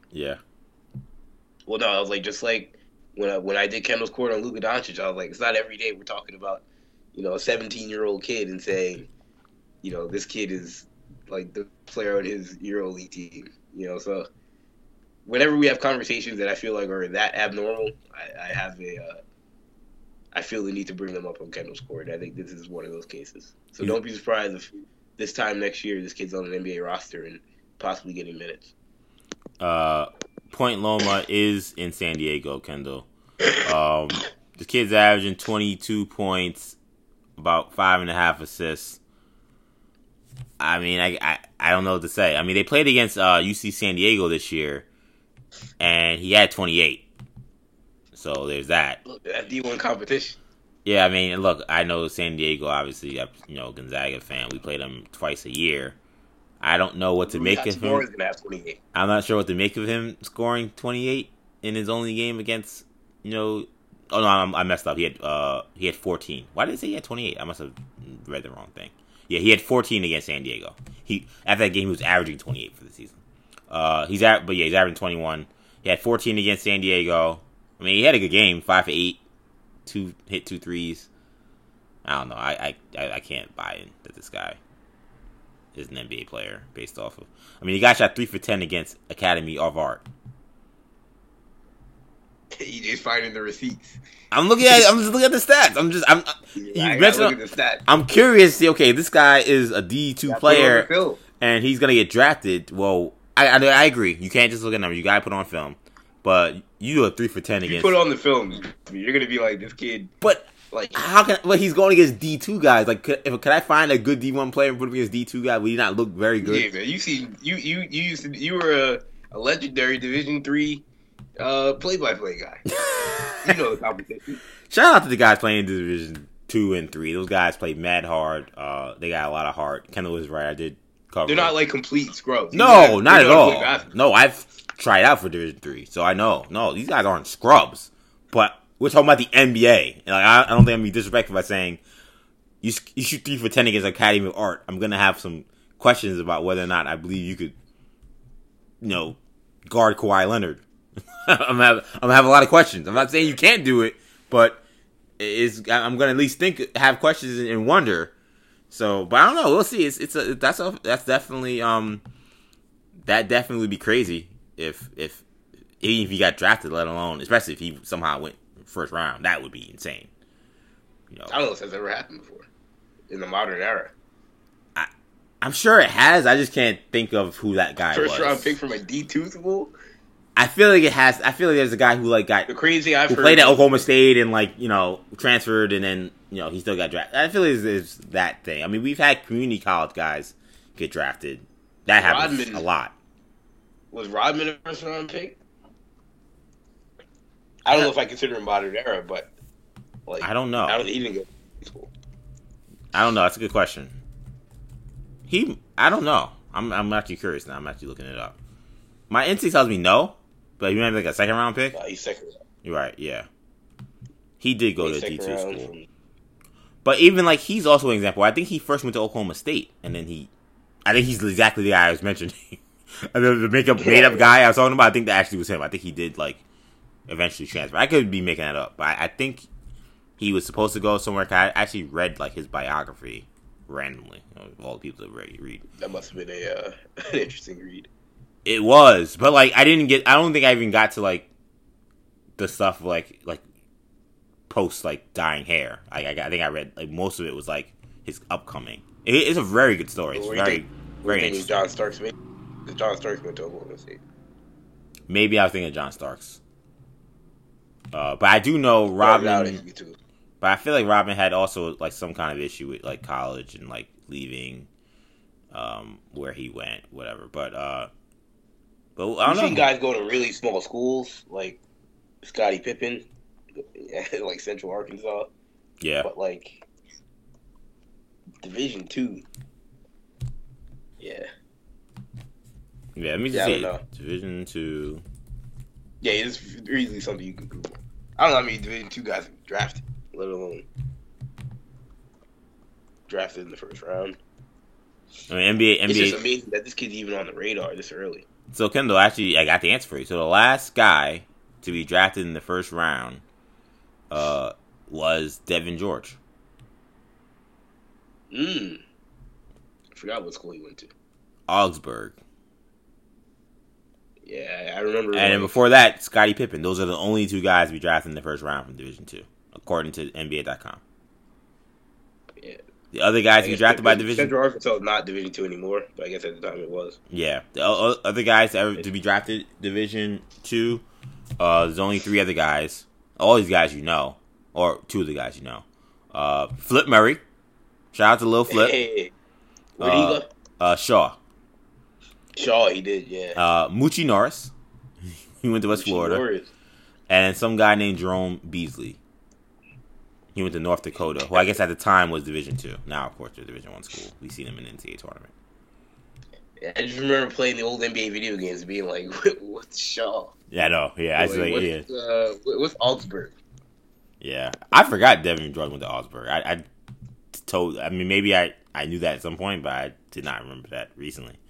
He went 23rd. That's crazy. You know how nice you got to be. That's one of those stories. I almost want like a 30 for 30 short. Yeah, that could be a 30. That could be a biopic.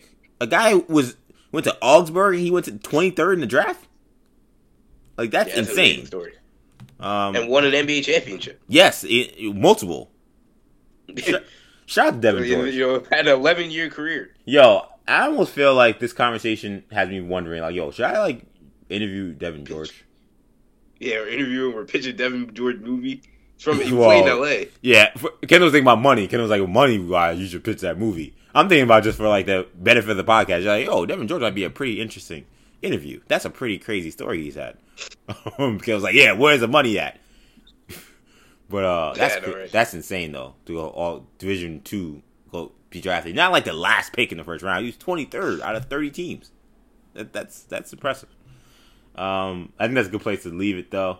So I enjoyed this show. I hope you guys enjoyed the holidays and stuff. For the people who don't listen to other shows and only listen to Sports Talk, I'm happy that we're back. We should be back next week with more Sports Talk. Well, of course, you can follow us on Facebook, New Generation Media. Follow us on Twitter at New Generation Pod. Follow me on Twitter at EJ_Stewart and on Instagram at ActionEJ. Make sure you subscribe to our podcast on iTunes, SoundCloud, and Stitcher, and make sure you give us a subscription or subscribe to our channel on YouTube, New Generation Media, and make sure you give some likes on those videos we got. So we'll be back next week again with more sports talk. For Kendall, I'm EJ. Peace.